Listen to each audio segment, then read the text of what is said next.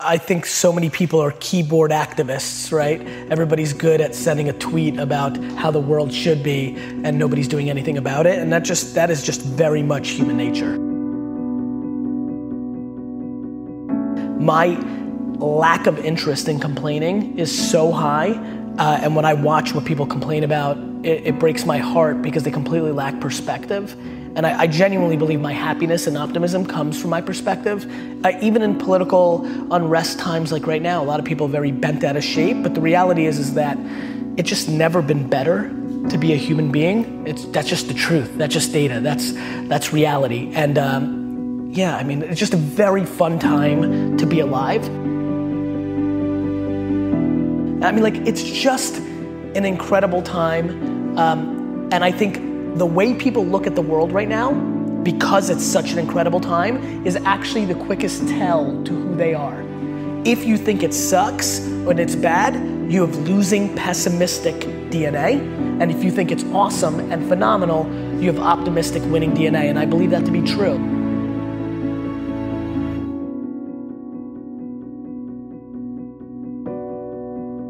Like, there's things that are gonna be natural, and then there's things that you can actually control.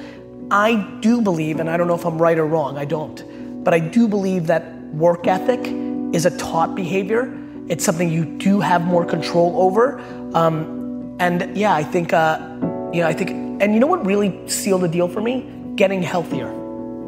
I was 38 years old and it didn't come natural to me. Like, it didn't come natural to me at all. I hate the gym. I hate it now. I hate it, I don't like it, I don't want to do it, but I knew it was important. And somewhere around midway through being 38 years old, I got serious, I figured out my system, I made the financial commitment, and I've won, right? And I'll never lose again because the system was I needed to be accountable to another human being. So it was about Mike and now Jordan and whoever else is my trainer. I'm doing it almost weirdly more to not let them down than to, and so that was the shift. And so I feel like there's a shift that can make people work harder. The big one that I push is you're gonna die. Like if you're like, to me, life is broken down into complaining and not. So if you're not complaining, well then I have no advice for you. I'm pumped, like you did it.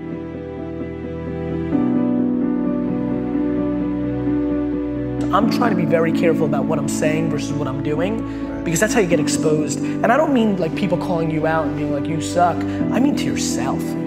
I don't want to be exposed by myself. It's looking yourself in the mirror and saying like, am I doing this right? So to me, there's so many people that are talking shit about how big of an entrepreneur they're gonna be and how much they're gonna achieve, and they don't work on weekends. You know, I worked every Saturday of my 20s. And I talk to 20-year-old entrepreneurs every single day. Lately, I've been saying to them, this Saturday, you're gonna have more time off than I've had in my entire 20s on a Saturday. So like, before you tell me how you're gonna be bigger than me, start thinking about what you're actually doing. Plan to instill kindness into my kids. I plan on instilling perspective into my kids. I plan in instilling just being a good human being. I want them to be all in on them, right? Like, I don't need them to be an entrepreneur. I don't need them to make me proud. They don't need to go to Harvard. They don't need to do shit. They need to be themselves, all in, and they need to be kind, and I'm good. I don't judge myself. I'm fully in love with myself.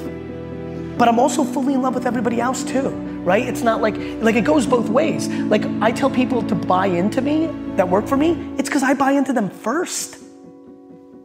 Like, I don't need anybody to gain trust with me.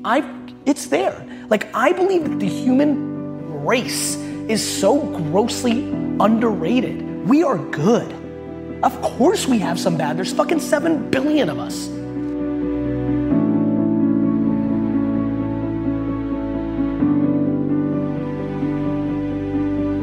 Like, everybody thinks their stuff is so good. Like, every day, Gary, my Instagram's so on fire, it's so awesome. Why is nobody, why am I not gaining followers? Because it's not awesome. Take full ownership for everything, and then everything gets easy, because then you're in control. And then learn how to love to lose. Like, for me, my game's simple, right? It's all my fault. So now, I'm not mad at Lindsay or D-Rock that's it, my fault.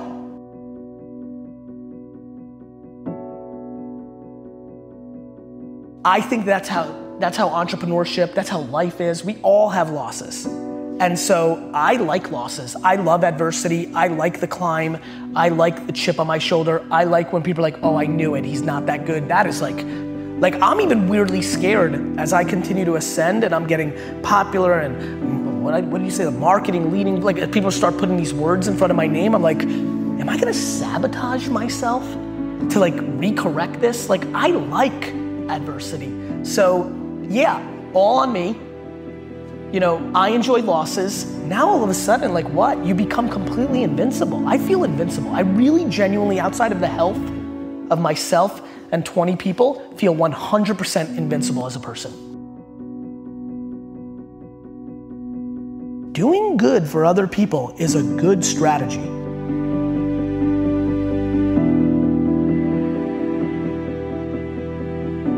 If you want to be an anomaly, you have to act like one. Like people want all these special things to happen, but then they're acting like everybody else.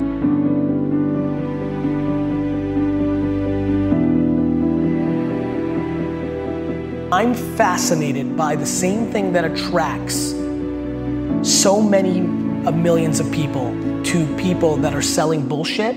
Those same people are attracted to me. And what I want to do is suffocate out all those other people and become the alpha of that entire world of people that are hoping and are desperate to look at me. And what I want to do is inspire 2 14-year-old girls in Kansas City right now to build $1 billion company on having a bunch of employees hugging each other in the halls.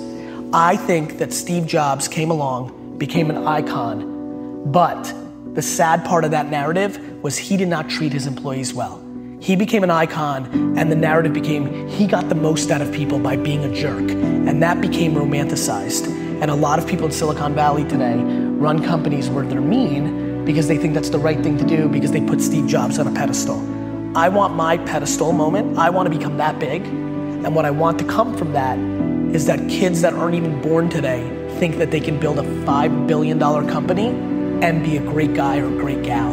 I want to build the biggest building in town ever by just building the biggest building in town, while I think most people try to tear down everybody else's building. So I think positivity and good is practical advice to building an empire, and I want to be the poster child of the person that built the biggest, baddest empire and did it by being a good dude along the way. And not everybody's gonna be happy about everything I did, but if it's 97% of people talking good behind your back, that's a real legacy. And I want to do it in a pop culture way. I'm gonna do it anyway. People have done that before. Just so you know, there's plenty of people. Warren Buffett's a really good dude. Like there's plenty of people that have done that. There's a difference. I want to do it and I want to be a rock star, right? Like, and that's where you influence people. Like, you know, like I want to do it, but I also want to be the most popular. And so then that person's like, oh, I want to be him, so I guess I'll be nice. Like I want to literally take people who have DNA that's kind of nice and make them more nice because they think that's how I became big. So I basically want to trick the business world into becoming kinder.